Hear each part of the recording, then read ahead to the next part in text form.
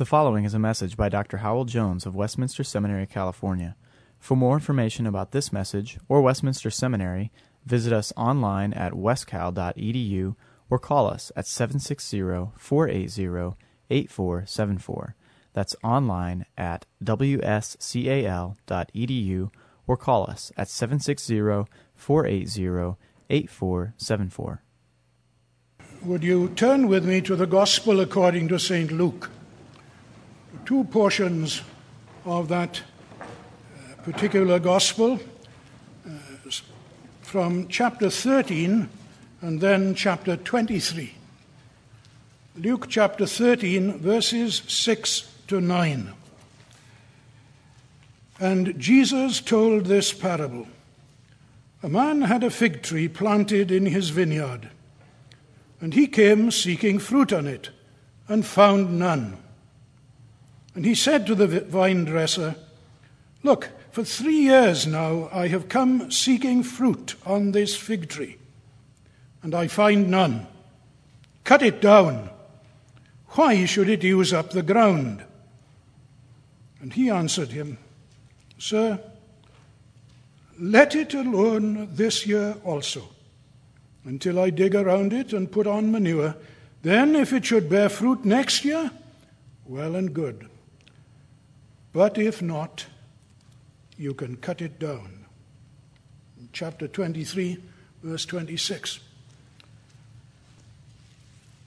And as they led Jesus away, they seized one Simon of Cyrene, who was coming in from the country, and laid on him the cross to carry it behind Jesus. And there followed him a great multitude of the people and of women who were mourning and lamenting for him. But turning to them, Jesus said, Daughters of Jerusalem, do not weep for me, but weep for yourselves and for your children. For behold, the days are coming when they will say, Blessed are the barren, and the wombs that never bore, and the breasts that never nursed. Then they will begin to say to the mountains, Fall on us, and to the hills, cover us. For if they do these things when the wood is green, what will happen when it is dry? 2 others who were criminals were led away to be put to death with him. And when they came to the place that is called the Skull, there they crucified him and the criminals, one on his right and one on his left. And Jesus said, Father, forgive them, for they know not what they do. Amen. May God bless to us his word. Here we have the first of our Lord's sayings from the cross. It is clearly associated with the particular moment in time, or moments in time, when he was crucified, either when he was being nailed to the cross or when that cross was raised aloft. Mark tells us in his gospel that happened at the 3rd hour of the day, 9 o'clock in the morning. And doubtless this statement has struck you as surprising. Neither of the criminals crucified with him spoke such words. They couldn't. They wouldn't. But in addition, this saying of his seems so straightforward, doesn't it? Easy to understand. Though I hope that when we have that reaction to anything in God's word, we immediately say to ourselves, it might be easy to understand at first sight, but it isn't that easy to appreciate. And that certainly ought to be our reaction to this statement. But it isn't as easy to understand. There are many questions that have to be considered in connection with it, even at the most basic level, in terms of its textual authenticity. This saying lacks support from some weighty manuscripts of the New Testament. However, it receives support from many others, and that uncertainty is not sufficient to discredit it at all. It appears in all our English translations, though occasionally a footnote draws attention to the fact that there is this uncertainty. It's much easier to explain how this saying came to be omitted than how it came to be included, given the seemingly favorable light in which it casts the Jews. But then, on an exegetical level, there are difficulties too. They know not what they do, didn't they? Of course they did. They all did. They went asleep, they went unconscious. They knew that they were crucifying Jesus of Nazareth. But did any know what they were doing? Really? None of them knew that behind it was the determinate counsel and foreknowledge of God. And the Apostle Paul says about them all, which none of the princes of this world knew. For had they known it, they would not have crucified the Lord of glory. There's a depth of meaning in this expression. They know not what they do. And then what about them? Who are being referred to? The 4 soldiers who actually carried out the execution and subsequently parted his raiment? Or the centurion as well, who was in charge of the whole proceedings? Or the whole Roman garrison before which he was paraded and crowned with thorns and clothed with a purple robe? Were they within the scope of this pronoun? And what about Pilate? And what about Herod? And what about the chief priests? And what about the Jewish people who preferred Barabbas to him and cried so loudly, "Crucify him, crucify him," as to make Pilate vacillate, which he was more than ready to do? We read in the book of the Acts of the Apostles that the Jews and the Gentiles, Herod and Pilate, were gathered together. Here is a mini world involved in the blood of the Son of God. But then there are theological difficulties too. Forgive, pardon, absolve, without repentance. For how many? For all? Why did he who had authority on earth to forgive sin not pardon them all, but instead utter these words? And how do we square it with John 17? I pray not for the world, but for those whom thou hast given me, for they are thine. There are many complex and important questions raised by this statement. Almost the entirety of it seems to be engulfed in uncertainty. But not all of it. There's one other word. A word, of course, that's noted, Father, but not adequately weighed very often. Of course, there are those who fasten on it and say, here you have an appeal to the universal Father by the very epitome of a universal brotherhood, and dissolve the whole atonement into sentiment and moralism. But that is not the way to consider this statement.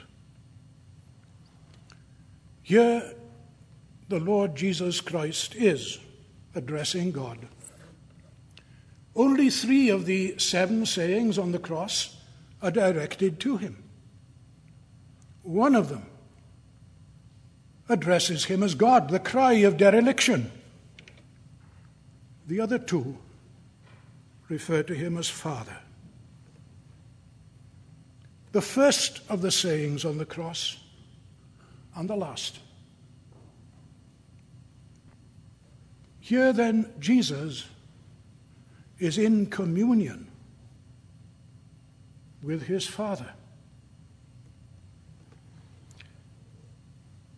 The one who taught his people to address God in that way is now doing the same himself. But of course, that union between Father and Son exceeds, transcends anything that his people and his children can experience while in the body and on earth in terms of degree, but not in reality. There's something, therefore, very unique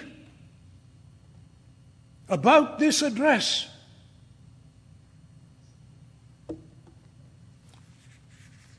Jesus himself said, after the return of the 72 that he'd sent out, he rejoiced in the Holy Spirit and said, I thank thee, Father, Lord, sovereign of heaven and earth, that thou hast hidden these things from the wise and prudent and revealed them unto babes. Even so, Father, for so it seemed good in thy sight. And he went on to talk about the perfect way in which the Father and the Son know each other, and also the true and the reliable way in which anyone to whom the Son reveals the Father knows the Father. It's that inter-Trinitarian knowing, communion, that is expressed in this term Father. We think of it too horizontally, too sentimentally. Here is the one who knows the Father praying these words to him. And the Father to whom he speaks is the one who hears those words acceptably in terms of that perfect harmony and delight, each in the other, that is of the very essence of a God of peace, not disturbance nor disagreement.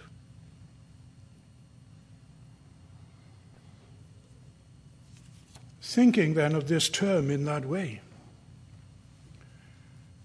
what we have is the one who never did anything or could do anything contrary to the Father because he was the Son of the Father. The one who never could say anything nor did say anything contrary to the Father because he was the Son of the Father. Here in these words, he is praying something to the Father that finds an echo in the mind and heart of God Most High. Here isn't just the gentleness of a pious soul. Here is a statement that is in keeping with, and the answer to which is reflective of the immense, boundless generosity of a holy God.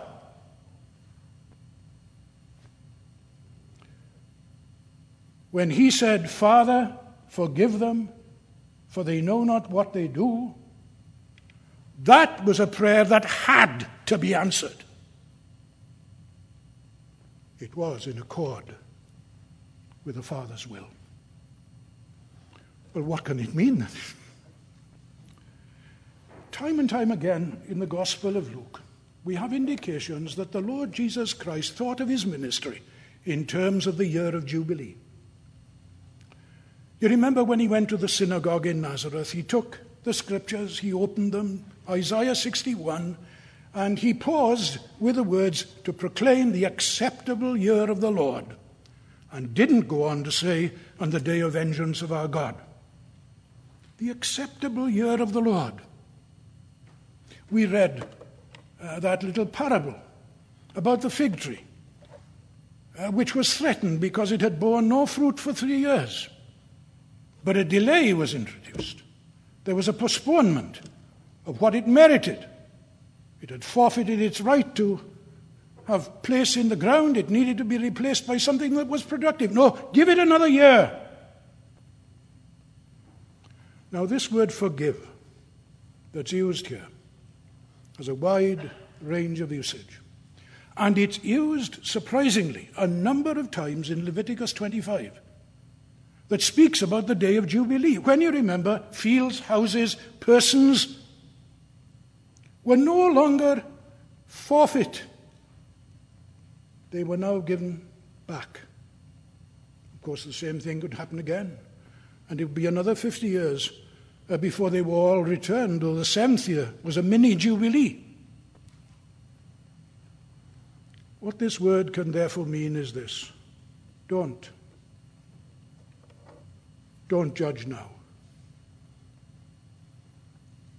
Have you ever thought why the world didn't end when Jesus was put to death?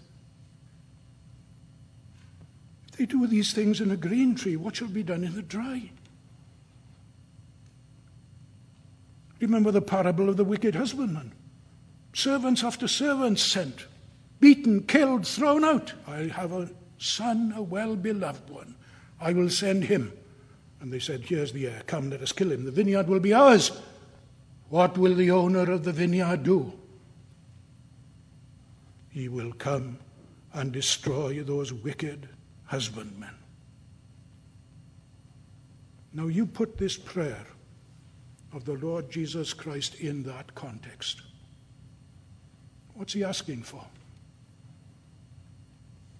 He's asking the Father to hold back that judgment, which is due on Jew and Gentile, on every human being, that there might be a year, a day of grace, an opportunity yet for those who don't know their right hand from their left in spiritual terms and think of evil as good and good as evil, to hear the word of the gospel and live. That's what happened on the first Good Friday. And that 1 year turned into 30 years before the fall of Jerusalem. God not only heard it, he answered it. The dying thief, the centurion, the crowd that went away beating their breasts with grief on account of what had been done. 3,000 on the day of Pentecost. Stephen understood this, I think, when he said, Lord, lay not this sin to their charge. And that prayer was heard and answered too. And there was a young man standing there, approving of all that was done. Why? Because he was convinced that the name of Jesus ought to be extinguished. And they laid their clothes at his feet. And you know his name. The young man's name was Saul. And he could say, I obtained mercy because I did it ignorantly, in unbelief. And that's where we are today. We are between the cross and the resurrection and the coming again. It's a day of grace. Have you hidden in Jesus Christ? The wrath is coming. It's got to come. God will not allow the Son of God to be belittled. And don't let anyone tell you there's no such thing as the free offer of the gospel or the well-meant offer of the gospel. It's there, my friends. It's there in the very same blood of the Son of God that secured the salvation of each of his elect. As soon as nails pierced his body, he prayed, love your enemies. Bless them that curse you. Do good to them that despitefully use you. The Father is that kind of a Father. And that's why you and I are Christians. Because Jesus Christ lived and died for us. Let us pray. Be pleased, O Lord our God, to keep us low at the feet of thy Son, to grant that by the Spirit that animated him, we too might be animated, so that our thoughts and desires, our words and deeds might reflect that amazing, boundless kindness that is in thy heart toward a sinful world. We pray that thou wilt hear us in this and receive our thanks for ever including us in the company of thy people, and enable us to be true children of the kind of Father that thou art. For Jesus' sake, amen. Copyright 2007 Westminster Seminary, California. All rights reserved. You are permitted to reproduce and distribute this material in any format, provided that you do not alter the wording in any way, and you do not charge a fee beyond the cost of reproduction. For web posting, a link to this document on our website is preferred.